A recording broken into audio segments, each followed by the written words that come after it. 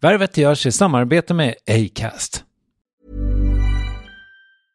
This Mother's Day, celebrate the extraordinary women in your life with a heartfelt gift from Blue Nile. Whether it's for your mom, a mother figure, or yourself as a mom, find that perfect piece to express your love and appreciation. Explore Blue Nile's exquisite pearls and mesmerizing gemstones that she's sure to love. Enjoy fast shipping options like guaranteed free shipping and returns. Make this Mother's Day unforgettable with a piece from Blue Nile. Right now, get up to 50% off at BlueNile.com. That's BlueNile.com. There's never been a faster or easier way to start your weight loss journey than with PlushCare. PlushCare accepts most insurance plans and gives you online access to board-certified physicians who can prescribe FDA-approved weight loss medications like Wegovy and Zepbound for those who qualify. Take charge of your health and speak with a board-certified physician about a weight loss plan that's right for you. Get started today at plushcare.com/weightloss. That's plushcare.com/weightloss. plushcare.com/weightloss. Planning for your next trip? Elevate your travel style with Quince. Quince has all the jet-setting essentials you'll want for your next getaway, like European linen, premium luggage options, buttery soft Italian leather bags, and so much more. And is all priced at 50 to 80% less than similar brands. Plus, Quince only works with factories that use safe and ethical manufacturing practices. Pack your bags with high-quality essentials you'll be wearing for vacations to come with Quince. Go to quince.com/pack for free shipping and 365-day returns. Värvet sponsras av SAS Eurobonus och SAS Eurobonus Mastercard. Och det här är ett budskap som jag tänker kan vara bra för den som antingen gillar guldkant på till exempel tillvaron eller för den som gillar att slå 2 flugor i en smäll.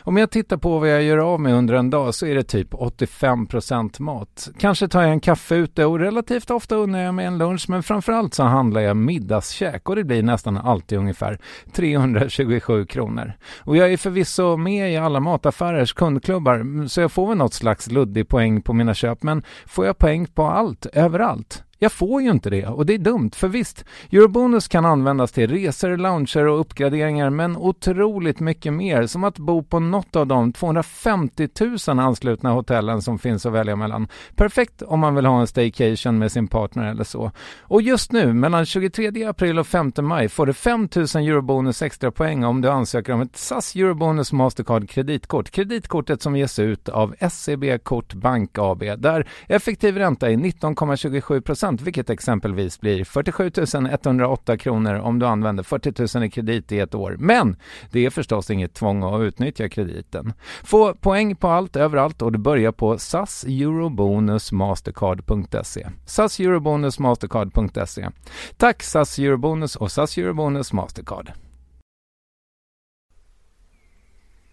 Värvet presenteras i samarbete med Nasonex, utomhusmöjliggöraren, som de inte kallar sig av någon märklig anledning. Men det är i alla fall Sveriges mest köpta antiinflammatoriska nässpray mot allergisk snuva. Och nu kommer ett litet test, så fram med papper och penna du som lyssnar, nu kör vi. Fråga 1. Vill du vara ute mer i naturen? Fråga 2. Sitter du framför en skärm lite för mycket? Fråga 3. Är du allergisk? Om du har svarat ja på någon av frågorna så tycker jag att du ska bege dig till beanoutsider.se. Jag vill för övrigt poängtera att Nasonex nässpray är ett receptfritt läkemedel från 18 år för behandling av symptom vid säsongsbunden och perenn allergisk snuva. Rådfråga läkare om du är eller tror dig vara gravid eller ammar, eller om du planerar att skaffa barn, har en obehandlad infektion i näsan, nyligen har genomgått en näsoperation eller har en skada i näsan. Får ingen effekt inom 14 dagar eller om du redan använder läkemedel med kortison ska du kontakta läkare. Använd ej mer än 3 månader utan läkarkontakt. Stort tack Nasonex och beanoutsider.se. Hallå där! Verket har en sponsor, nämligen Fisherman's Friend. Och det finns ju många olika smaker av Fisherman's Friend. Det kan vara mint, salmiak, original, citrus, spearmint, tropical, blackcurrant, cherry, licorice till exempel. Och jag ska berätta för er om min nya favoritsmak. Honey lemon, alltså honey som betyder honung och lemon som betyder citron på engelska. Det här känner ni till sedan tidigare. Och det är en perfekt halstablett även om man inte har ont i halsen eller är förkyld utan bara vill fräscha upp sin andedräkt sådär. Vilket man ju ibland kan göra, särskilt om man som jag dricker 28 koppar kaffe om dagen. Så testa Fisherman's Friend Honey Lemon när du är i butiken eller på macken eller vad det nu är. Tack så mycket Fisherman's Friend. Nu kör vi.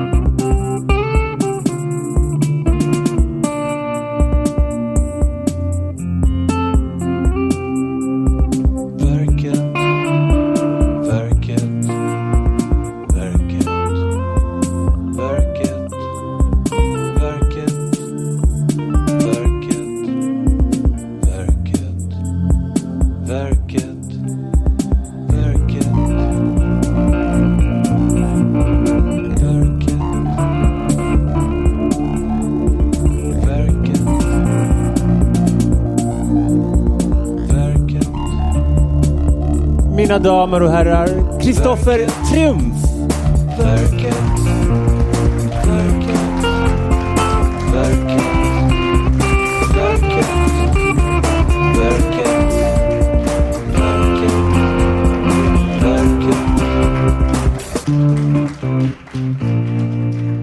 Gud, vilken hjärtlig applåd. Tack så hemskt mycket. Tack Tobias Fröberg, husbandet. En applåd för honom.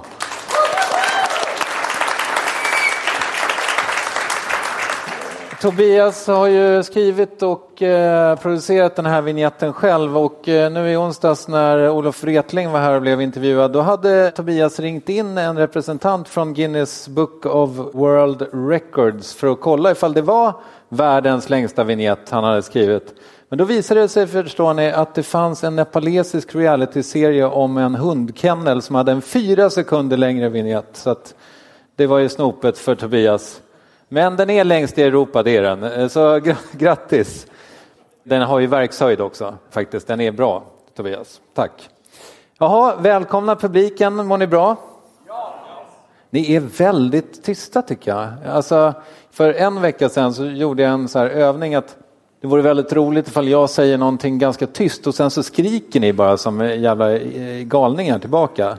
Så vi kan testa det här igen, att ni bara alltså, på riktigt skriker huvudet av er. Mår ni bra? Ja! Så ja. Det kändes bättre. Härligt.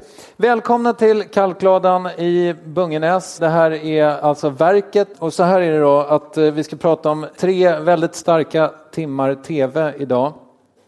Då är det dags för mig att presentera det 5:e och sista verket för den här sommaren i Kalkladan. Av alla 5 så är det här det nyaste verket och gick i mål för bara några veckor sedan. Men fick ett fantastiskt gensvar. Mycket för att det gav utrymme åt något som tidigare varit något av ett tabu att tala om. Och som väldigt många människor berörs av. Det är 200 000 svenskar som har diagnosen och ringarna på vattnet blir ju nästan ofattbara. Och vi ska prata om diagnosen bipolaritet och tv-serien Mina 2 liv. Och här för att göra det är dess programledare Ann Heberlein. Stor applåd!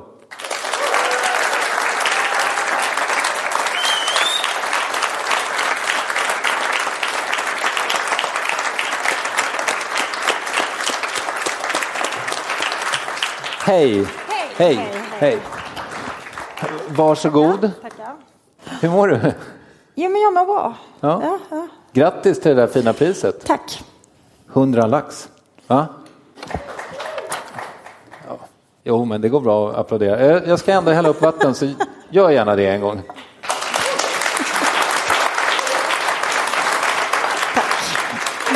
Tack så hemskt mycket. Det är så spontant och fint ibland. Men du, hur är ditt förhållande till Gotland? Jag har faktiskt aldrig varit utanför Visby, måste jag erkänna, förrän idag. Och nu eftersom taxichauffören då, som var en oerhört trevlig ung kvinna, mycket vacker, snygg, väldigt intressant dialekt. Hon körde oss till fel hotell. Så jag fick ju se mycket av Gotland nu, det var ju roligt. Men annars så är det Almedalsveckan, jag tror jag var här för 8:e gången den här Almedalsveckan. Så för mig har ju Gotland varit väldigt mycket Almedalen och mycket mingel och rosévin och tillfälligt sex med politiker från nordiska länder och sådär. Jag tror att det blir på ett annat sätt ikväll kanske. Vet inte. Vi får väl se hur det utvecklar sig. Är han någon politiker? Ska vi säga Norge och Danmark har klarat av. Finland? Nej? Är någon från ett finskt parti så kan ni höra av er sen efter. Ja, det blir fantastiskt. Ja. Ja. Du, jag brukar börja med att fråga, vilket kanske kan uppfattas som lite märkligt, men vem är du? Jag brukar presentera mig som lektor i etik, författare, kulturskribent. Jag är mamma till 3 barn, hästägare. Jag har ju nämligen bett husbandet Tobias att liksom repa in en text om vem du är. Så att, Tobias, välkommen upp! Tjoho! Det är nämligen så här att Ann inleder sina program, alltså de här 3... Hej, vem är du? Finsk politiker. Ja, men vad trevligt, vi ses sen. Ja, hur som helst. Så här inleds mina 2 liv. Okay. Varsågod. Jag heter Ann Heberlein. Andra säger att jag är bipolär. Det är jag inte. Jag är mamma. Jag är lektor i etik vid Lunds universitet. Jag är författare. Jag är forskare. Jag är föreläsare. Syster, dotter och väninna. Jag är en hel massa saker. Men jag är inte det. Jag är inte bipolär. Varför säger man så om psykiska sjukdomar? Att man är bipolär, psykotisk, schizofren. Så säger man ju inte om andra sjukdomar. Man är inte cancer. Nej, jag är inte bipolär. Däremot har jag en diagnos.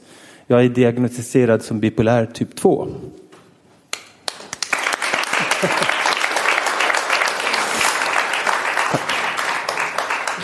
Ja, varför säger man så? Ja, varför gör man det? Alltså det är ju en skillnad mellan psykiska och somatiska sjukdomar. Man är aldrig cancer, man har lunginflammation.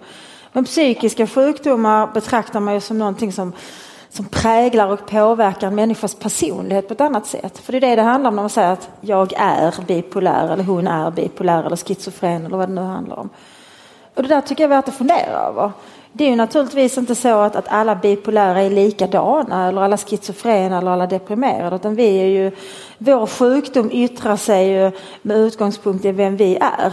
Sen är det ju naturligtvis fantastiska sådana människor som Sylvia Plath och Kurt Cobain och alla möjliga fantastiska människor. Ann Heberlein är bipolära. Då vill ju alla vara bipolära såklart. Men så enkelt är det ju inte, utan vi har ju alla våra olika förutsättningar. Ja. Är det tänkbart då att vi byter perspektiv, att vi börjar säga, alltså är det här ett slags inlägg för att vi ska börja säga att vi har, för du säger ju det, att du har. Precis, alltså anledningen till att jag börjar med den här spiken i samtliga program, det är att jag vill få oss alla att tänka på psykisk sjukdom på ett annat sätt. Framförallt så vill jag att vi börjar likställa psykiska och somatiska sjukdomar. För där finns ju en problematik naturligtvis. Det finns ju en massa skam förknippat med psykisk sjukdom också. Men det är också så, om man kommer till psykakuten och så sitter man där och så träffar man en läkare. Och oavsett om man är psykotisk, deprimerad, schizofren, utbränd, har ADHD eller vad man är, så träffar man samma läkare. Och han eller hon ska då vara expert på alla de här olika tillstånd, vilket han eller hon sannolikt inte är.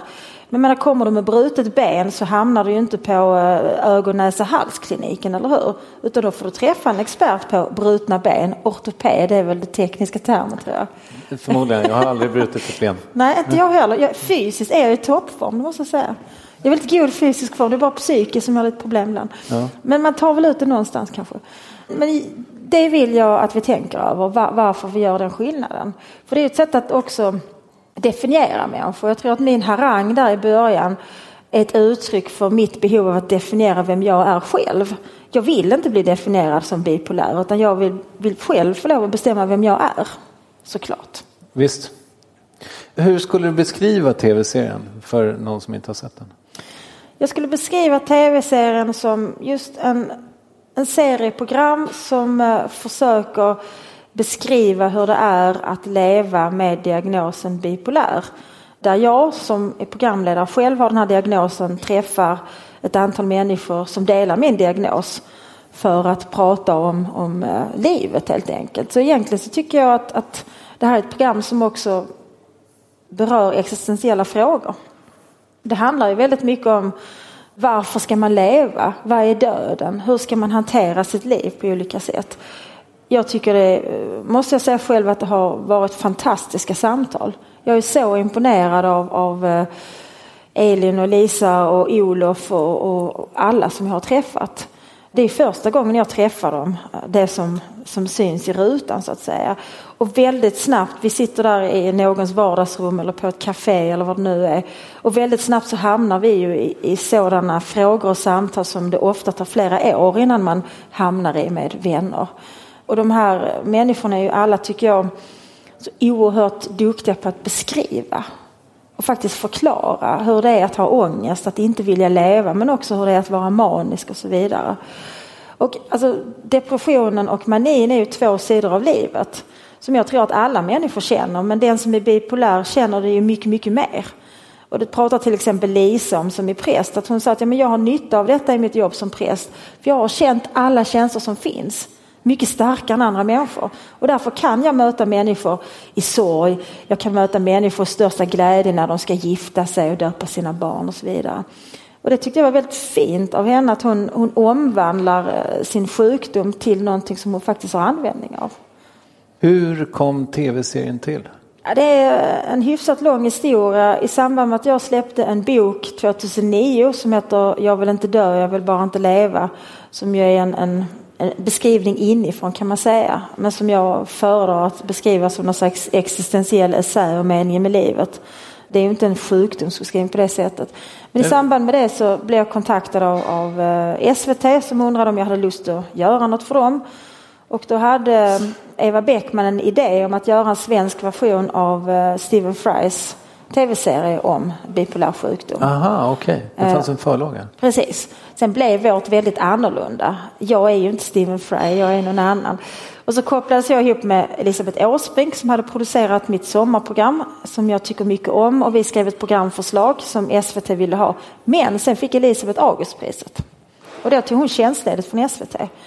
Och då blev det då blev det svårt för mig, för att det här är ändå det är en problematik som är svår att hantera, och det är klart att det bygger ju väldigt mycket på min person och mina erfarenheter. Och då ville jag samarbeta med någon som jag litade på till 100% för att det inte skulle bli fel. Och det tog ett tag att hitta den personen. Sen så träffade jag då Ann Linn, Gio, och vi fann varandra. Så sen har ju hon och jag tillsammans arbetat om det ursprungliga programförslaget. Och så blev det så här. Hur mycket skiljer det sig? Det skiljer sig rätt mycket faktiskt. För att Elisabeth, så min tanke var från början att det skulle handla väldigt mycket om kulturella föreställningar kring det hela. Men nu så blev det ett mer renodlat samtalsprogram. Nej, men att det skulle vara mer essayistiskt i någon mening. Och vi var intresserade av att till exempel diskutera med en deckarförfattare varför han beskriver psykiskt sjuka människor på det här viset. Och att det skulle mer angripa värderingar och hur de skapas. Men nu blev det ett mer nu blev det bygger ju på möten mellan mig och andra människor faktiskt. Och det har varit viktigt för mig att jag vill inte det är inga experter egentligen som är, det är Simon Kyaga som är den enda experten. Simon Kyaga är, om han är professor i psykiatri, tror jag faktiskt han har blivit professor. Och han har forskat just kring sambandet mellan diagnosen bipolär och kreativitet. Och fått intressanta forskningsresultat. Där han visar att det finns en ganska tydlig koppling mellan bipolaritet och kreativitet. Men sen får ju Simon också då tjäna som den som beskriver vad det är då så att säga. Men annars är det ju inga experter. Och för mig så var det väsentligt, för jag ville att vi då som har den här diagnosen får lov att vara subjekt för en gångs skull. Att vi själva får berätta inifrån. För jag har ju blivit intervjuad kring de här frågorna väldigt många gånger. Och då har jag ibland upplevt att jag har blivit betraktad som någon form av exotisk insekt som ska analyseras och läggas in under en lupp på något vis. Och det ville jag inte. Jag ville att det skulle vara ett möte mellan två subjekt, alltså två autonoma individer som själv får berätta hur det är. Och det tyckte jag att vi lyckades bra med. Men du har ju varit öppen med det här så länge nu. Har det haft ett pris? Ja, det har det ju haft, absolut. Absolut. Vadå? Jag kanske inte som man först tror att det skulle ha ett pris på det yrkesmässiga planet, för det har det inte haft. Alltså jag har ju min tjänst på universitetet och jag har minst lika mycket uppdrag som jag hade innan. Utan det är ju mer på det privata planet som det har haft ett pris naturligtvis. Och det handlar ju bland annat om att när jag träffar en ny människa så tror ju han eller hon redan att han eller hon vet vem jag är. Och har en massa föreställningar kring detta. Och det gör att jag alltid hamnar faktiskt i ett underläge i mötet med nya människor. För jag vet ju oftast ingenting om honom eller henne. Men de tror sig då veta. Man kan ju aldrig lära känna en människa genom att läsa vad han eller hon har skrivit. Eller att läsa intervjuer. Det är så väldigt mycket som inte går att förmedla på det sättet. Och ofta har jag en känsla av att människor tror att jag är mycket galnare än vad jag är. Jag har ett stående skämt med mina vuxna söner. Att de ofta hotar mig med att de ska så småningom skriva en avslöjande bok om sin barndom. Som berättar hur oerhört normal och tråkig jag egentligen är. Och det kommer naturligtvis att förstöra min karriär. Så, ja. Men det här med att, liksom, att folk har föreställningar om det är därför du raggar finska politiker? Ja, fast jag är översatt till finska också. Ah, okay. Ja, jag är rätt stor i Finland. De gillar självmord i Finland. Aha, ja. Jag passar in i det finska temperamentet. Du, vad är bipolär typ 2? Ja, alltså, bipolär först och främst är ju det som man tidigare kallade manodepressiv. Och det handlar då om att man pendlar mellan två poler. När man är manisk då är man upprymd, euforisk, tycker att man kan det mesta. Det är ett rätt så härligt tillstånd till att börja med. Det är också förknippat med en förhöjd aktivitet, ett minskat sömnbehov, minskad aptit, förhöjd sexualitet, en impulsivitet och så vidare. Och sen det depressiva är ju egentligen motsatsen när man inte vill någonting överhuvudtaget. Sen finns det olika typer av bipolär 1, 2, 3, 4, jag tror det finns ner till 5. Bipolär typ 1, då blir den sjuke också psykotisk. Alltså tappar hela verklighetsuppfattningen. Bipolär 2 blir man inte psykotisk och man blir inte fullt ut manisk heller, utan man blir hypoman som är då ett något mildare tillstånd av mani kan man säga. Hur är en hypomanperiod för dig? Ja, en hypomanperiod för mig präglas av till en början väldigt mycket effektivitet. Jag får mycket gjort, jag har mycket idéer, jag sover mindre. Jag är också rätt så, tycker jag själv då i alla fall, trevlig att umgås med. För att jag är liksom fylld av energi och idéer och tycker att livet är väldigt roligt. Men sen går det ju överstyr efter ett tag naturligtvis. För jag blir liksom mot slutet av en sån period trött för att jag sover väldigt lite och äter inte heller så mycket utan kastar i mig något i farten sådär bara. Så mot slutet så blir jag ju på något vis mer irrationell och ofta lite aggressiv och blir ovän med folk till höger och vänster och så. Och sen så är ju en sån där period där jag inte riktigt tänker på konsekvenserna av mina handlingar. Och det kan ju få olika oönskade resultat som stora skulder, graviditeter och så vidare. Som man sen måste hantera när man då dyker ner i en depression. För hypomanin i mitt fall följs alltid av en depression. Och tyvärr så är ju depressionen då, eller tack och lov kanske med tanke på vad man kan ställa till när man är hypoman. Depressionen är en mycket längre period. Sen däremellan har jag ju friska perioder som är längre, som ofta är flera år långa. Men det där ser ju olika ut för olika individer. Att jag har en av mina närmsta väninnor är också bipolär, men har då det som man kallar för rapid cycling. Vilket gör att hon kan ju skifta flera gånger på en dag och det är ju helt utmattande naturligtvis. När man pratar med henne 8:00 på morgonen och så är allt på topp. Och jag ska åka till Jukkasjärvi och göra en installation i ishotellet kan man säga. Och så ringer man efter en halvtimme. Jag orkar inte mer, jag ska kasta mig framför tåget, säger hon. Och så håller det på sådär. Och det är ju naturligtvis utmattande för en människa, men också för omgivningen. Ja, det är klart. Ja. Hur lång är din cykel? Alltså, kan man svara på den frågan ens? Ja, alltså jag kan ju vara hypoman ett par månader. Låt säga att jag är hypoman i 3 månader så är jag deprimerad i 6 månader kanske. Var är du nu då? Nu känner jag mig tämligen frisk. Okay. Ja, för däremellan så kan det gå många år när jag är frisk. När fick du din diagnos? Jag fick min diagnos det året jag skulle fylla 30, 2000. Precis. Jag fick ju den ganska sent. Och det är någonting som jag delar med många av dem som jag träffade i mitt tv-program. Att många får diagnosen sent. För att kunna ställa en sån här diagnos så måste man ju ha haft både depressiva och maniska eller hypomana perioder. Och det gör ju tyvärr då att många blir felbehandlade. Jag har ju haft kontakt med psykiatrin sedan jag var 14 när jag hade kontakt med BUP första gången. Var inlagd första gången när jag var 19. På den tiden så fanns ju inte det som man sådär vulgärt kallar glädjepiller, utan det var ju de tyngre antidepressiva preparaten. Så då började jag behandlas med antidepressiva när jag var 19.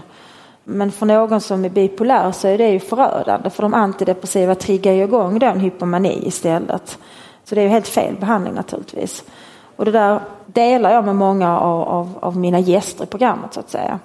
Sen är det ju också så att det är ju i allmänhet så söker man inte hjälp när man är hypoman eller manisk, för då mår man ganska bra. Och det är ens omgivning som reagerar och tycker att nu är det nog inte riktigt rimligt här.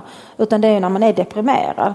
Och det innebär att vården ser ju inte mig eller de flesta andra bipolära när vi är hypomana eller maniska, utan just när vi är deprimerade. Det är klart att då ställer man ju diagnosen depression med suicidtankar eller vad det nu kan vara.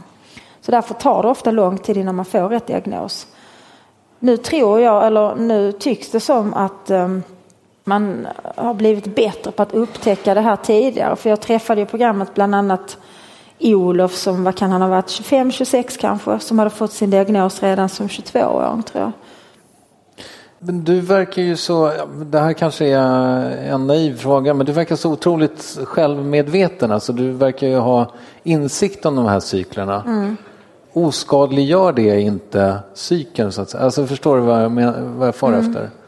Jag kan inte svara på det, och det är ju en intressant fråga naturligtvis. Det var inte någonting som vi diskuterade så mycket i programmet, utan det var ju sen, den här tv-serien fick ju faktiskt, måste jag säga, ett fantastiskt mottagande. Men det är klart att det fanns en del kritik också. Och en del av den kritik som kom fram handlade just om det här att vad beror sjukdomen på då?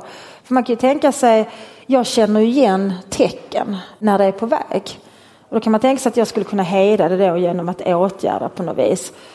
Och det är ju frågan, alltså, vad beror den här sjukdomen på? Är det hur man lever, alltså är det miljön, eller är det något biologiskt, genetiskt? Och det var ingenting som vi tog ställning till i programserien, och jag tror inte det är något som man kan ta ställning till. Däremot kan man ju säga att det finns en väldigt hög hereditet, alltså ärftlighet i den här sjukdomen. Vilket ju tyder på att det snarare är något genetiskt, biologiskt.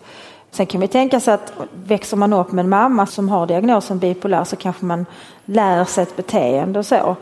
Väldigt många av dem jag träffade i programserien hade också erfarenhet av traumatiska upplevelser, som att ha blivit våldtagna eller sexuellt utnyttjade. Då kan man fundera på om det triggar igång och så vidare. Men för att återgå till din fråga där, så har jag blivit bättre på att minimera de skador som jag kan åstadkomma i framförallt de hypomana skoven, eftersom jag faktiskt söker hjälp även då. Det gjorde ju inte jag för 10-15 år sedan. Men det gör jag nu. Men får jag fråga, är du medicinerad alltid? Ja, det är jag. Ja. Sen slutar jag i och för sig medicinera när jag känner mig frisk, och då håller det ett par år. Och sen så när jag blir sjuk så inser jag att nu behöver jag medicin, och sen så fortsätter jag med det ett tag och så. I din bok så känns det som att du är så hemtam på psykakuten på något sätt. Samtidigt så upplever jag att i mina intervjuer och så vidare att det är väldigt många människor som inte känner sig väl omhändertagna av psykakut, eller av psykvården ska jag säga. Vad säger du om det?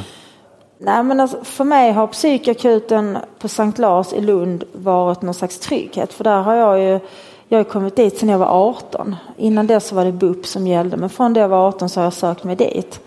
Nu har då dessvärre psykakuten i Lund flyttat till en annan byggnad. Och där har jag inte varit så många gånger. De flyttade över 5 år sedan kanske. Men att jag känner mig... Vänta, varför dessvärre? Det är väl bra att du inte har varit där så mycket? Jo, det är bra. Men just att de har flyttat gör att jag känner att det är jobbigt att komma dit. Okay. Ja. Men att jag känner mig hemtam där, att jag känner att nu är jag här igen. Det är ju inte detsamma som att jag upplever att jag får bra vård eller blir väl omhändertagen. För det är verkligen vacklande, måste jag säga. Och jag har ju också naturligtvis haft mycket kontakt med människor som berättar om bedrövliga saker om psykiatrin och ibland förfärliga saker. Alltså människor som har blivit fruktansvärt illa behandlade. Men också anhöriga som ringer till mig eller mejlar till mig och berättar om döttrar och söner eller hustrur eller fäder eller mödrar som har blivit felbehandlade, kränkta och som har tagit livet av sig. När det gäller just självmordsstatistiken, vi pratade ju en hel del om självmord i programserien. Enligt självmordsstatistiken så är det så att de flesta självmord sker i nära anslutning till ett besök inom psykiatrin. Och det är ju oerhört sorgligt att psykiatrin inte lyckas fånga upp, inte lyckas hindra det här. Att det är människor som är på permission som tar livet av sig, det är människor som precis har varit på psykakuten som tar livet av sig, det är människor som precis har blivit utskrivna. Och då måste man ändå säga att psykiatrin har gjort en felbedömning, faktiskt. Väldigt ofta unga människor också? Eller? Väldigt ofta unga människor. Nu kom det väl ny statistik bara häromdagen om självmord i gruppen 18-24 och det visar att självmorden i den gruppen fortsätter att öka. Och det är ju alarmerande.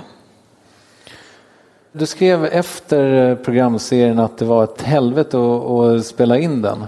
Ja, det var det. Varför det? Eller hur då? Alltså, det är ju rätt tunga ämnen får man säga. Så vi läste ju in oss mycket på just självmordsstatistik och så vidare. Sen i varje möte så påmindes jag om erfarenhet och tillstånd, känslor som jag själv har varit i. Som jag naturligtvis vill lämna. Men i samtalen då med Elin eller Lisa eller vem det nu var så återbördades jag där. Vilket gjorde att jag mådde rätt dåligt själv under inspelningen, det måste jag säga. Plus att jag också är en människa som helst av allt vill vara hemma. Jag hatar att bo på hotell. Jag hatar egentligen att behöva lämna Lund. Nu är det bara min dotter som bor hemma för mina söner är vuxna. Men jag vill vara hemma hos henne och min katt och min häst. Jag vill dricka kaffe och min egen mugg på morgonen och sådär. Och inspelningen skedde i Stockholm. Så det gjorde att under hela hösten så bodde jag varannan vecka i något uselt hyresrum i Stockholm. Och jag mår inte bra när jag inte är hemma. Jag vill vara hemma. Så på det sättet var det också rent praktiskt besvärligt naturligtvis. Det var det. Och ni pausade produktionen under en viss period. Var det på grund av det här? Ja, att jag kände att jag orkar inte ge mig hemifrån nu. Så då pausade vi ett tag och sen så tog vi upp det igen. Du hade inte programlett någonting förut på det sättet, va? Nej, aldrig. Var det självklart att du skulle göra det?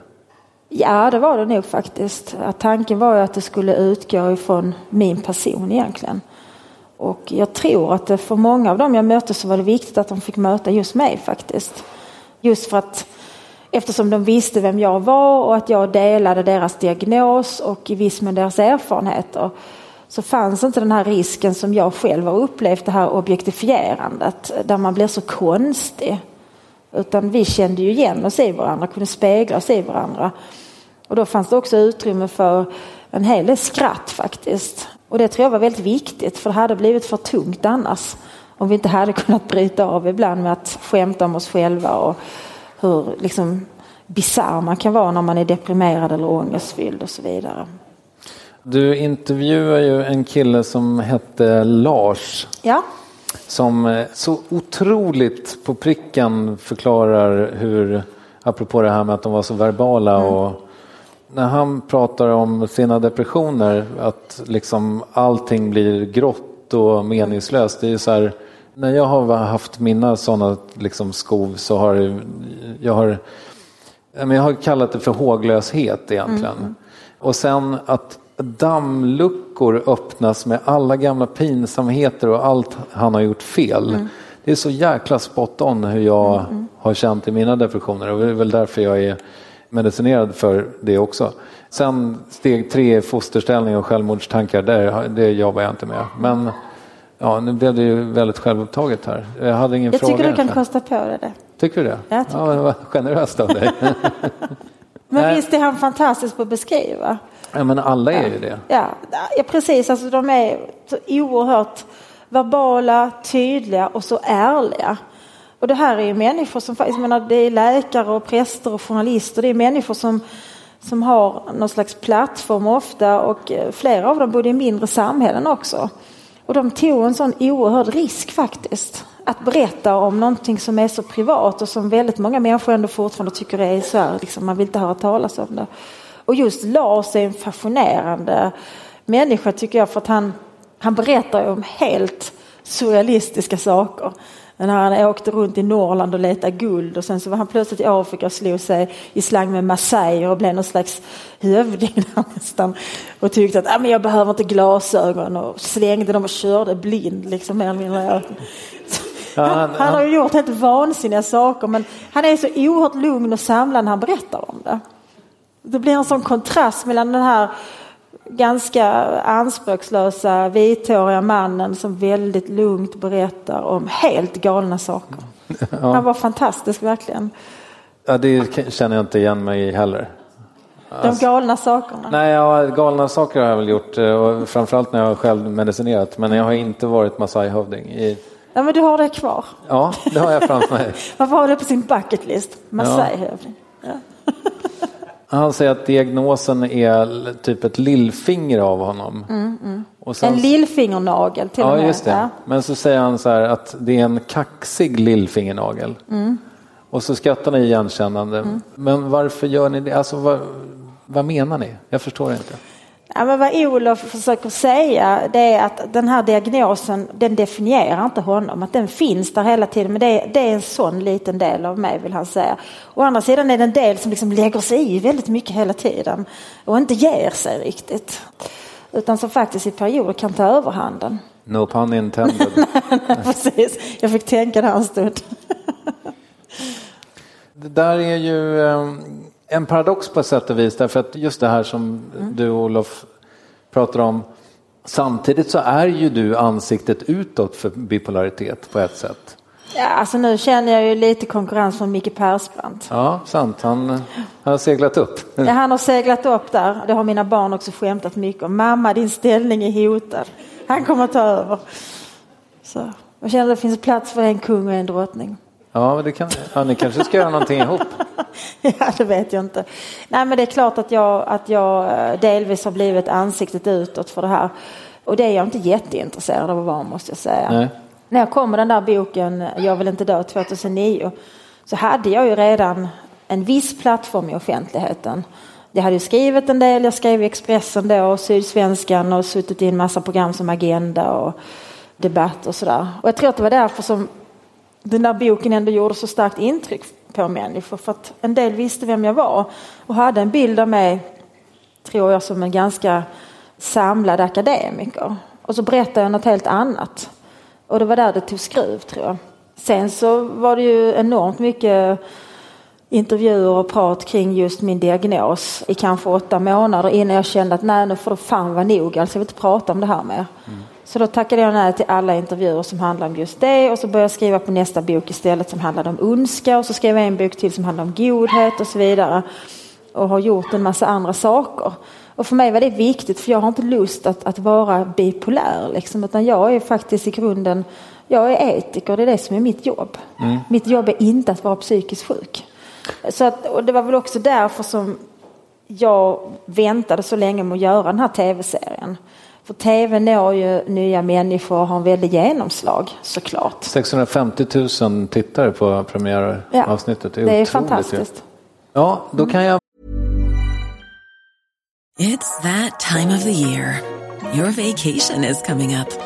You can already hear the beach waves, feel the warm breeze, relax, and think about work. You really, really want it all to work out while you're away. Monday.com gives you and the team that peace of mind. When all work is on one platform and everyone's in sync, things just flow. Wherever you are, tap the banner to go to Monday.com. There's never been a faster or easier way to start your weight loss journey than with PlushCare.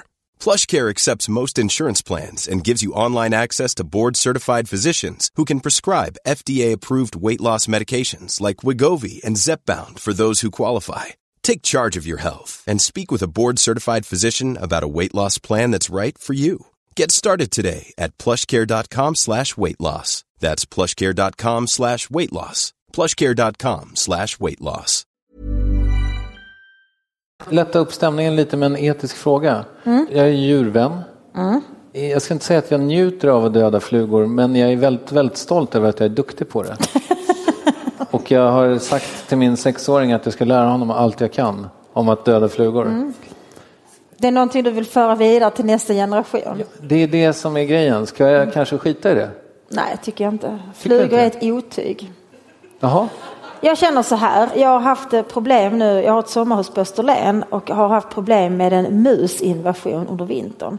Jag kan säga att jag skyr inga medel för att bli av med mössen. För jag känner så här. Detta är mitt hus. Det är min egendom eller bankens. Jag betalar för detta varje månad.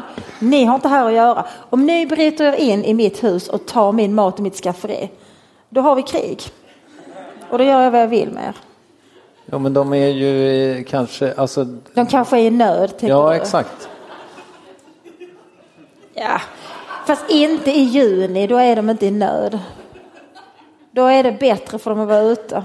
Men jag tog så småningom dit. Jag har en jättestor Maine Coon-katt. Han väger 9 kilo. Förstår ni hur stor han är? En katt på 9 kilo. Stor, fet och lat. Och när vi är hemma i Lund så sover han nästan alltid. Men på Österlen så plötsligt förvandlas han till jägare. Så det första dygnet så kom han dragandes med 14 möss. Åh jävlar. Och nu är det helt... Jag har inte sett en musskit nu på flera veckor. Jag är mycket nöjd. Grattis. Ja, tack.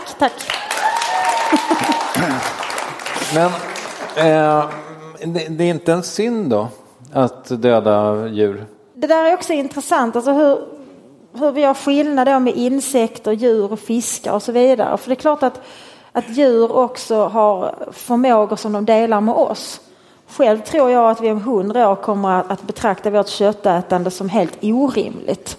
När vi lär oss mer och mer om hur djuren faktiskt fungerar kommunikativt. Jag har ju själv hästar, katt, har haft hund innan. Och är helt säker på alltså de har ju en förmåga att reflektera också naturligtvis. De minns saker. Så jag tror att i takt med att etologin lär oss mer om djur så kommer det bli svårare att döda djur, att äta djur. Men just flugor tror jag inte reflekterar så väldigt mycket. Möss däremot är ju strategiska. Då får man också fundera över alltså, hur definierar vi människovärde? Varför har människan ett värde?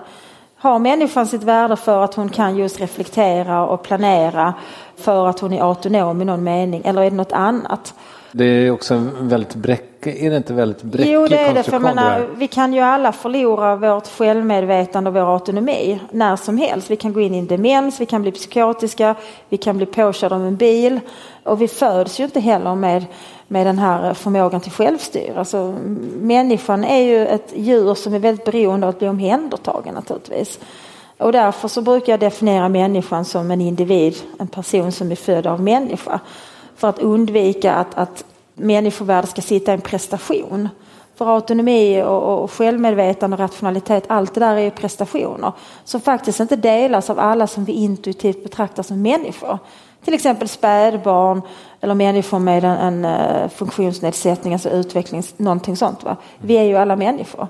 Så att vara människa är någonting som handlar om biologi, DNA i någon mening. Och i valet mellan en människa och en fluga så väljer jag varje gång en människa. Ja, jag är benägen att hålla med dig. Jag tror många gör det. Inte alla. Nej, inte alla. Jag hade en gång en buddhistisk väninna som blev väldigt upprörd att jag försökt göra med, men jag hade fått mal som åt på alla mina dyra mohairtröjor. Och jag skydde inga medel när det gällde dessa malar. Men hon ville inte komma hem och hälsa på mig då, för då tyckte hon att jag var en massmördare. Ja. Ja, så var det. Ja, det är intressant. Om vi återgår till kvällens ämne då. Dina 2 liv, eller mina 2 liv. Alltså titeln, den handlar ju faktiskt inte om dina depressiva, dina maniska skov, som jag trodde. Nej. Den handlar om att du har ett friskt och ett sjukt tillstånd. Ja, alltså titeln kan ju betyda båda sakerna naturligtvis. Men en stor missuppfattning om den här diagnosen, det är att man alltid är sjuk. Att man alltid är antingen manisk, hypoman då, eller deprimerad. Och så är det ju inte. Utan i långa perioder så är vi ju friska. Och det är väl de 2 liven det handlar om. Det friska och det sjuka. Och hur man ska få det att fungera. Och så är det ju för alla de jag möter. Jag menar, Elin hade inte kunnat ta sig igenom sin läkarutbildning om hon var hypoman eller deprimerad hela tiden. Och Lisa hade inte blivit färdig präst och så vidare. Att det är ju de friska perioderna, de finns ju där och de är ju ganska långa. Och hon som du berättade om tidigare, hon med Rapid, vad det nu hette. Rapid cycling, ja precis. Hon har också sådana? Ja, tyvärr så är hon väl mer begränsad eftersom hon har väldigt korta friska perioder. Alltså typ en eftermiddag? Ja, det kan man säga. Nej, 17, ja. Hon brukar säga så här att en vecka är jag manisk, en vecka är deprimerad, en vecka är jag frisk. Ja, det är och det är ju svårt att få ett fungerande liv. Så hon är dessvärre sjukpensionär. Hon hanterar inte riktigt sitt liv. Jag känner att den kanske är lite respektlös den här frågan, men jag kör ändå. Får se om jag slår det eller inte. Ja, precis. Nej, men i en sekvens i programmet så berättar du om dina relationer. Att du har ett prästfru med pappan till dina barn. Du har levt med en kulturman på Söder och i ett lesbiskt paradis på Österlen. Är det märkligt av mig att tycka att ditt liv verkar jävligt spännande? Nej, det är det inte. Det var igår som jag pratade med en väninna och beklagade mig över den senaste veckans händelser. Så suckade han bara så liksom, men herregud, liksom, du hinner med mer på en vecka än vad jag gör på 10 år. Och ja, så kan det ju te sig. Men, och så säger jag alltid då till... Och nu är du ändå frisk. Ja, precis. Men jag är en rätt så intensiv människa. Och så säger jag alltid till mina vänner att ja, men det enda jag vill är att sitta i soffan bredvid någon som tycker om mig och se på tv. Och så brukar de skratta och säga att det hade råkat med i en vecka. Ja. Eller 5 dagar. Jo, men mitt liv har väl präglats av ganska stora förändringar. Och nu försöker jag tänka så här att ja, men för 1 år sedan ser det ut så här på ett helt annat sätt. Och om 1 år kommer det se ut på ett annat sätt. Det behöver inte betyda att det är sämre. Så tänker jag. Ja. Nej, men, annorlunda. För det här är taget från ett föredrag som du håller. Och sen så säger du så här. Och sen har det varit massa andra konstellationer. Jag ska inte tråka ut det med det. Jag tror ingen hade tyckt att det var tråkigt. Kan jag säga. Jag vet, en av mina väninnor sitter här. Hon tycker nog det är tråkigt. Ja. Jag kommer ihåg en gång förra sommaren så hade jag träffat någon ny förmåga. Så berättade för min väninna som heter Karin att men han har bjudit hem mig och han säger att han ska bjuda mig på världens bästa skaldjurspass. Alltså hon bara så, jag vill inte ha ett ord till. Jag är så trött på att höra om alla dina män. Nu pratar om något viktigt. Vi pratar om din docentavhandling istället. Så ibland kan det bli lite mycket med mig. De kommer och de går. För nu pratar vi på flyget hit. Så säger jag, men har jag träffat någon normal man de senaste 10 år? Så sa Karin, ja men det går över så fort jag hinner liksom aldrig träffa dem. Så jag kan liksom inte riktigt uttala mig. Och lite så är det. Ja, jag förstår. Men det finns liksom, alltså tänker du sådär som många av oss, alltså tänker du att du ska göra det? Finns det en sån? Absolut, det är ju en väldigt stark längtan. Jag tror att det är en djup mänsklig längtan och drift att faktiskt höra samman med en annan människa. Det tror jag. Och jag tror att det är nödvändigt för oss. Sen har jag väl kommit till ett läge nu där jag är 45 år och det har varit rätt många mindre lyckade relationer. Så jag börjar tänka så att nej, kanske är det ändå så att det är vänskap som är det bestående. För jag har några väldigt nära väninnor som jag delar mycket med. Och jag har mina 3 barn som är oerhört viktiga och sönernas flickvänner som jag dyrkar verkligen. Jag älskar sönernas flickvänner. De är fantastiska. Jag tänker att kanske är det inte så att det blir så för alla att man träffar den där människan. Jag har å andra sidan varit gift i 20 år och då får man säga att det är ju liksom, tycker jag att min exman inte minst förtjänar en applåd för att han orkade 20 år. Det var inte alltid lätt. Men det är sällan tråkigt med mig kan jag säga om det är någon som är intresserad. Det är inte lätt men det är inte tråkigt. Det händer alltid något. Nej, så jag tänker att kanske har jag gjort det. Och så tänker jag också så lite i hemlighet att ja, men när man slutar leta det är då det händer. Just det. Du borde inte ha sagt det där med finska politikerna. Det hade stått en jävel där bak. Heike hade stått där bak då. Är Tio på platsen där? Hon är det. Tio is in the house. Men vad härligt. Otroligt. Ja. Ja, men jag ville bara skryta om att jag känner Tio, publiken. Alltså, det är hon som står där längst bak. Han polare bara. Ja, nästa fråga. Nej, jag ställer en fråga till och sen så berättar jag varför jag sa det där med Tio. Du möter ju också, apropå det här med dina relationer, du möter ett par där båda parterna har diagnosen och killen säger att leva med Elin är som en dans på tistlar och på rosor. Ja. Det är väldigt, väldigt fint sagt. Ja, det är det. Är det så att leva med dig också? Alltså att leva med kan vara himmelskt, men det kan också vara fruktansvärt. Tistlar och rosor? Ja, men för att jag är fantastisk på många sätt. Jag är oerhört kärleksfull. Jag vill ha sex alltid. Jag är väldigt bra på att laga mat. Du menar att det är ett plus? Ja, för en del är det, men jag har också förstått att det ibland blir problem. Särskilt män i min egen ålder. De är inte så uthålliga som man skulle önska. Men hur som helst, jag lagar fantastisk mat. Jag pratar om intressanta saker. Ja. Men sen så blir jag också väldigt, väldigt arg. Arg? Ja, och eftersom jag är kreativ i vanliga sätt, jag är väldigt kreativ när jag är arg också och kan komma med mycket kreativa, ondskefulla omdömen om människor. Jag är väldigt benägen åt dramatik. Det kan ju en del uppskatta, men det är också jobbigt det här när jag slänger vinglas på folk utomhus. Jag gillar sådana här saker som att springa iväg och kasta mig in i en taxi, så förväntar jag mig då att den här mannen, han ska följa efter taxin på något vis. Och jag ska springa ut i snön barfota och så ska han springa efter. Och ibland, men till en början kan man tycka det är rätt roligt, men sen blir man lite trött. Har jag förstått. Sen har jag också väldigt svårt att vara trogen och det har också varit problematiskt för en del. Ja, det kan jag förstå. Men du som är etiker också, är det inte så att det är inte tvåsamheten på upphällningen? Jag tror så här att jag tror inte att vi kan äga varandras kroppar. Alltså min kropp kan aldrig vara någon annans egendom, så jag gör vad jag vill med den kroppen. Jag tror faktiskt att för mig är trofasthet och lojalitet och trohet oerhört väsentligt. I relation till mina vänner, men också naturligtvis i relation till den människa som jag lever ett kärleksförhållande med. Men det handlar inte om en sexuell exklusivitet, utan det handlar om andra saker. Det handlar om att faktiskt veta var man hör hemma och vem man hör ihop med. Och tillit och trofasthet handlar ju väldigt mycket mer om vad man säger till varandra än vad man gör med varandras kroppar. Därför det är det som är det exklusiva. Vad av mitt inre väljer jag att dela med dig? Och det du berättar för mig, hur hanterar jag det förtroendet och den gåvan? Och det tycker jag är viktigt. Och där är jag faktiskt en väldigt god partner, måste jag säga. Sen har jag många andra brister. Jag brukar i verket be husbandet Tobias med gäster göra en tolkning utifrån kvällens tema. Så jag tänkte be publiken ge en stor applåd för Tobias Fröberg och Tio.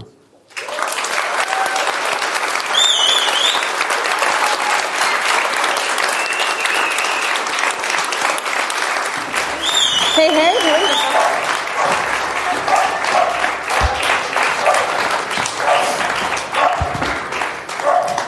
Oj. Vad härligt att ha dig här igen, Tio. Alltså, Ja. Vi sågs nämligen här förra året på samma scen. Ja. Vad ska ni spela? Jag spelar en jävligt deppig låt. Oj. Nej, vi ska spela en låt som heter Stumble to Fall. Som är från min förra platta. Och den kom 2008, så den är ganska gammal. Varsågoda. Tack.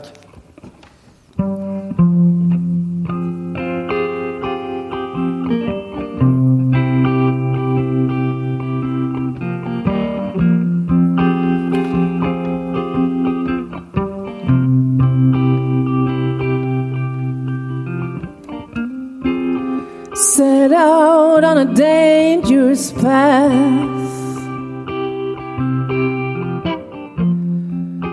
just like in a dream he had.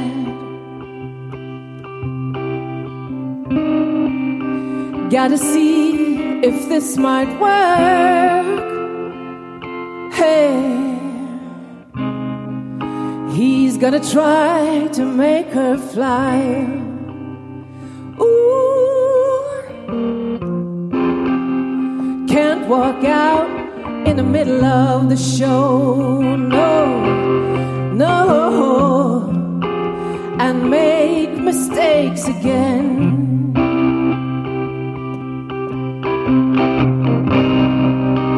Gotta try to see this one through.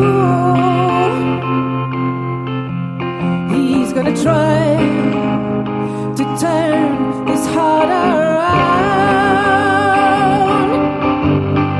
Oh yeah.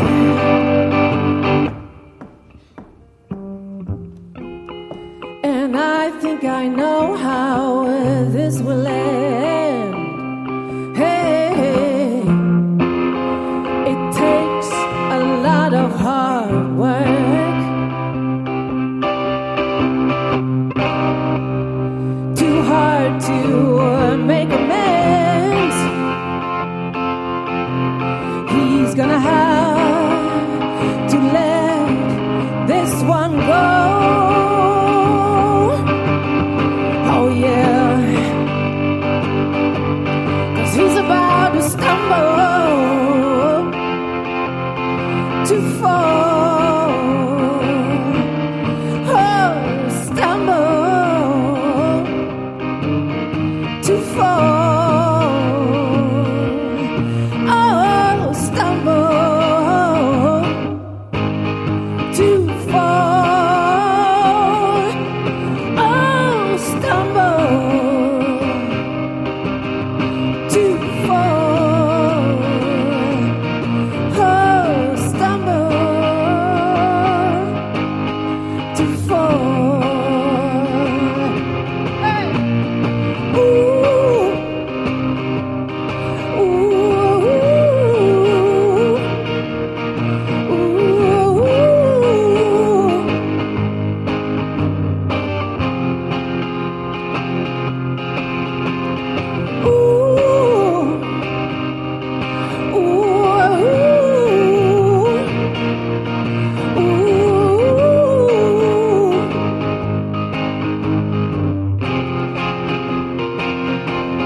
He's about to stumble. He's about to stumble. He's about to stumble.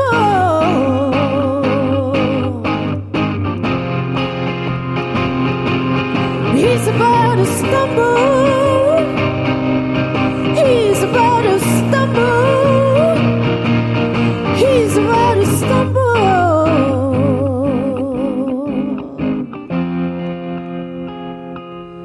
He's about to stumble.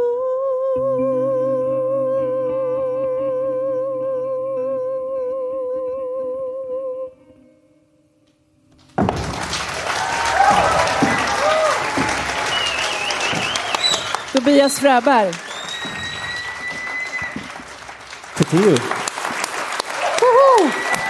Tack ska ni ha.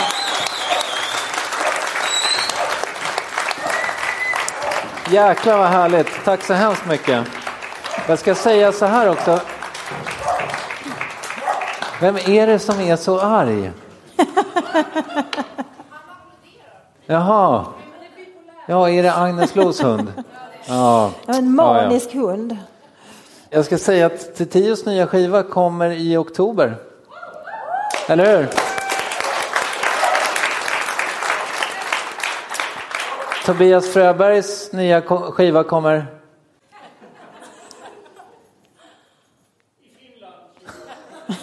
Den kommer när han avslutat sin karriär som finsk politiker, tror jag. Det är väldigt svårt att kombinera ett liv som politiker och musiker.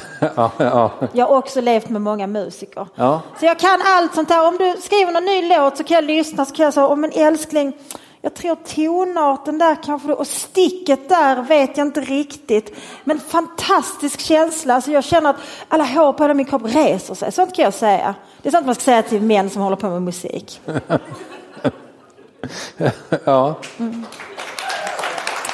Det kommer en samlingsbox som heter Sånger till Ann Heberlein av various artists.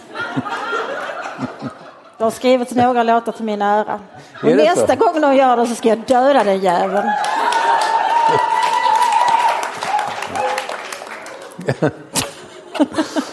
Jag var så liksom, jag blev så tagen av att det var så jävla bra det här, så att jag hann inte liksom, jag lyssnade inte på texten eller något sånt där. Jag satt bara och flinade för att jag tyckte det var härligt. Lyssnade du på texten? Ja, men det var snubblande och fallande och sånt, och det kändes ju adekvat för kvällens tema. Det tycker jag. Det är ju perfekt.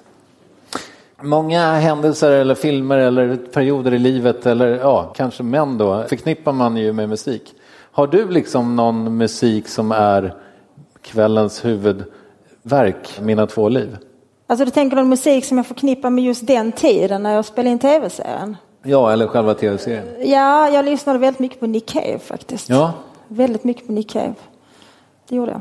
Du verkar ha väldigt god musiksmak tycker jag. Att döma utifrån ditt sommarprat och sådär. Ja, det var väldigt roligt att få sätta ihop den spellistan måste jag säga. Det var inget Nick Cave med där dock. Nej, det var kanske inte. Nej, det var inte. Nej. Men Ane Brun, ja. Som Tobias Fröberg brukar producera. Ja. Men du berättade ju att tv-serien fick jättemycket hyllningar. Lite kritik. Ja. Också en intressant kritik tycker jag i det att den kritiserades för att vara väldigt medelklassorienterad. Vad svarade du på den kritiken? Så är det naturligtvis. Och jag kan säga att vi, eller snarare våra researchers då, arbetade väldigt mycket på att hitta någon som inte då tillhör, för det här är ju människor som tillhör medelklassen. Ofta, de flesta av dem har ganska långa utbildningar och så vidare. Så vi ville väldigt gärna få med någon som har en annan sorts arbete, en busschaufför kanske, eller barnskötare eller en undersköterska. Eller en greve? Ja, Nej. Alltså jag har hänt det med den skånska adeln och där är de galna kan jag säga. Men de är mer, alltså Lacan säger det att man är antingen neurotisk, psykotisk eller pervers. Och att perversionerna, de finns i adeln. Så är ni intresserade av det så kan jag ta er på en slottsweekend i Skåne så småningom. Mycket järnsängar och sånt där. Hur som helst. Vi försökte verkligen, men jag tror att medelklassen är ju vana vid att tala. Och det är också så att det här är ändå fortfarande ämnen som är väldigt belagda med skam, som är tabubelagt att tala om. Och värderingsförändringar sker faktiskt alltid först i en mer intellektuell klass. Så är det ju. Det har kommit lite längre där. Att det är lättare för en läkare att berätta än för undersköterskan på samma avdelning. Nu är det ju så att jag ju själv kommer ju ur ett riktigt white trash-ursprung. Så det är inte så liksom att jag är någon slags medelklass av födsel, utan jag har ju växt upp i en miljö där det inte fanns böcker, det fanns inga pianon, mina föräldrar har ingen utbildning. Så jag blir lite irriterad på det där. Alltså jag kan det också. Men jag vet också att mina kusiner skulle aldrig någonsin ställa upp i tv-program och berätta om sin ångest. Därför det gör man inte om man jobbar på Pågens vid löpande bandet i Arlöv. Eller är lastbilschaufför som en annan av mina kusiner. Alltså det finns en annan tröskel där. Stekte ni några intervjuer? Det gjorde vi. På vilka grunder? Det som var viktigt när vi diskuterade de här människorna som skulle vara med, det var ju faktiskt framförallt att det var människor som mår så pass bra nu och är så stabila nu så att man klarar av att hantera den exponering som tv faktiskt är. Och det var några som vi träffade där vi diskuterade fram och tillbaka och kände att nej, det här kommer inte att gå. Vi kan inte ta ansvar för konsekvenserna. Nej. Så är det. Och så det var ju etiska överväganden måste jag säga. Vad gör man då? Alltså, kanske svårt att berätta i detalj, men vad gör man då när någon har ställt upp på en intervju? Då hade ju inte gått så långt som till en färdig intervju, utan vi hade ju väldigt duktiga researchers som gjorde förintervjuer. Ja, men jag bara tänker så här, tjena, det är Kristoffer från Mina två liv. Du platsar tyvärr inte i programmet. Nej, men jag tror det var producent Ann Lind som tog de samtalen. Hon är väldigt, alltså hon är en varm och klok och väldigt empatisk människa som tog ett stort ansvar för alla de som var inblandade i produktionen. Hela redaktionen, de som faktiskt fanns med sen i det färdiga programmet, men också de som vi träffade eller våra research hade kontakt med, men som vi då på olika grunder inte riktigt kände fungerade. Och det kunde ju handla om andra saker också, att nej, men nu blir det för många kvinnor i 30-årsåldern, det går inte. SVT är ju speciellt på det sättet att det ska vara män och det ska vara kvinnor, det ska vara från Norrland och från Skåne och det ska vara olika åldrar. Alltså det finns ju den sortens krav också. Och det ville vi också ha naturligtvis, en blandning. Sen så missade vi klassperspektivet, precis. Vi har ju inte heller med någon som har en annan etnisk bakgrund än svensk i programmet. Och det skulle ju också varit väldigt bra om vi hade det. Men det är samma sak där, att det är också faktiskt ofta lite högre tröskel att tala om just de här sakerna. Nästa program ser om det görs sen igen, så tror jag att vi kan få något lite längre. Tror du att det görs? Jag vet inte. Men jag tänker så här, att jag tror inte det här programmet, det hade inte kunnat göras för 10 år sedan. Då hade inte tillräckligt många velat vara med, faktiskt. Och tänker man 10 år framåt i tiden, så tror jag att, och då kanske det är intressant att göra en programserie om det här, för att då är det ingenting som egentligen väcker uppseende eller som är obekant på det sättet. Men under dina 25 år då i kontakten med psykvården så har det ju hänt otroligt mycket på läkemedelssidan, antar jag. I något sammanhang så berättade du om alla preparat du har satt i dig genom årens lopp. Är det litium som du vägrar? Alltså jag har tagit litium en period också, men jag tyckte inte det fungerade. Utan det som fungerar för mig, det är ett läkemedel som egentligen är en antiepileptika. Men som man också använder då som det som man kallar mood stabilizer, som alltså ska dämpa svängningarna helt enkelt. Tror du då om 10 år, är du symptomfri då? Nej, det tror jag inte. Det är ju, jag brukar jämföra med diabetes eller just epilepsi, att det är en kronisk sjukdom. Och den kan man ju påverka, hur mycket man kan påverka den till viss del genom att se till att sova ordentligt när man kan det, att äta på fasta tider, att ha ganska fasta rutiner och också sköta sin medicinering när man behöver den.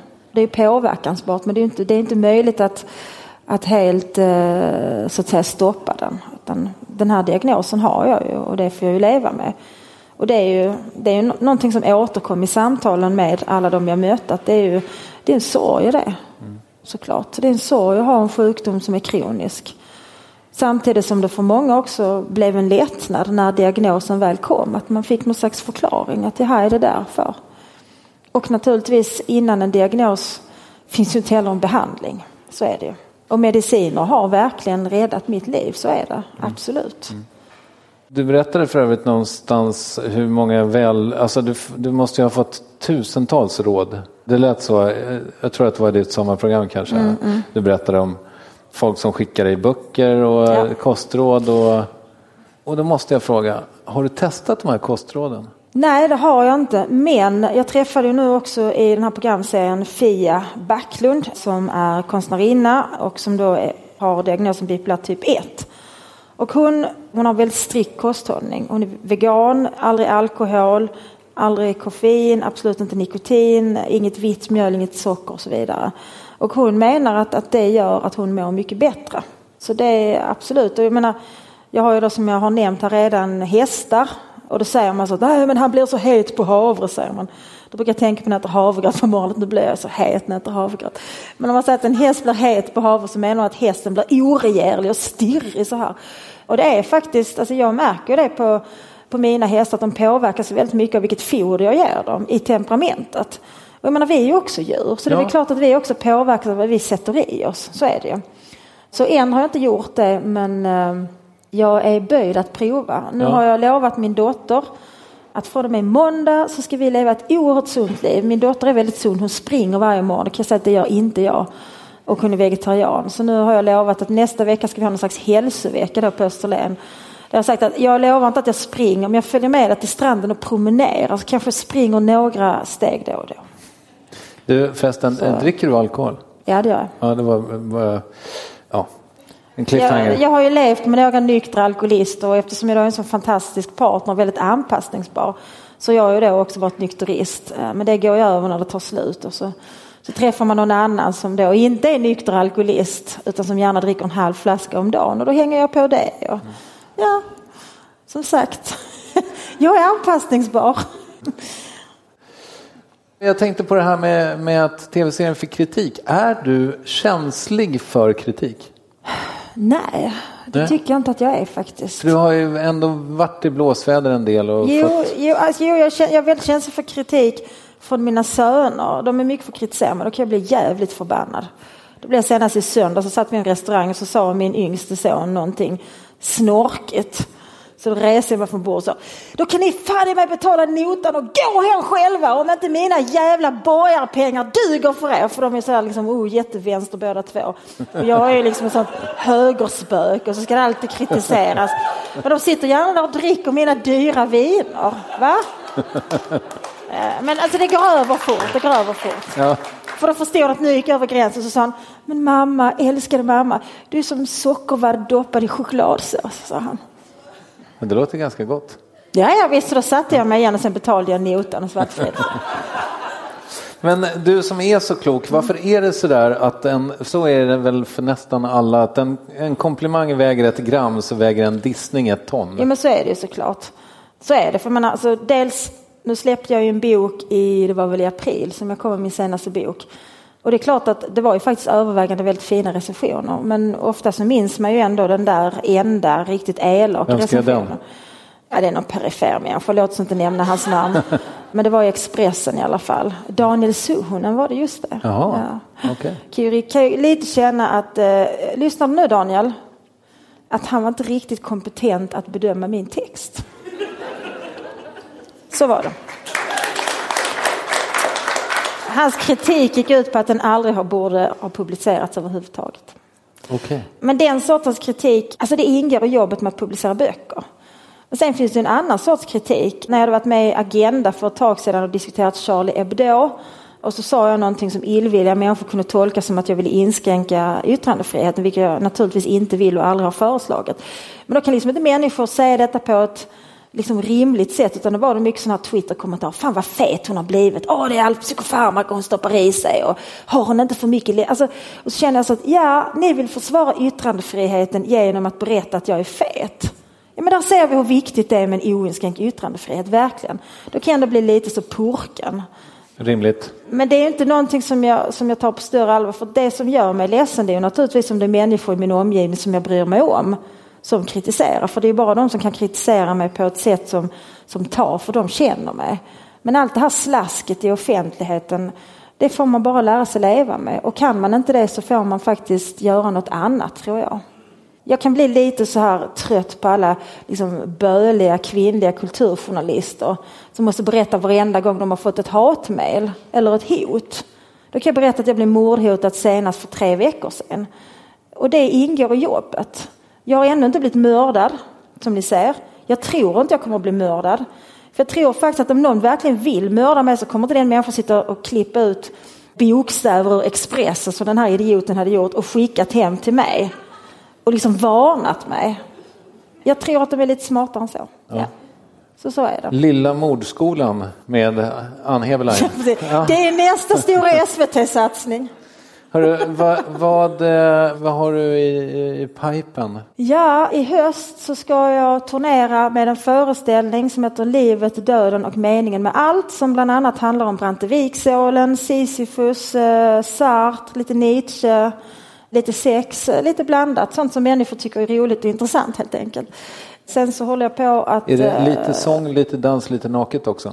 Ja, precis. Ja, om ni vill, jag är som sagt anpassad. Jag får ta det med producenten bara. Jag vet inte om han är inne på det. Den har premiär den 4 oktober på Södra Teatern i Stockholm. Och sen ska jag runt till lite olika ställen. Sen håller jag på att skriva klart en roman som förhoppningsvis ska publiceras i början på nästa år. Och sen är det vanliga man gör. Undervisning på universitetet och lite sånt. Du, stort tack för att du tog dig tid. Tack för att jag fick komma.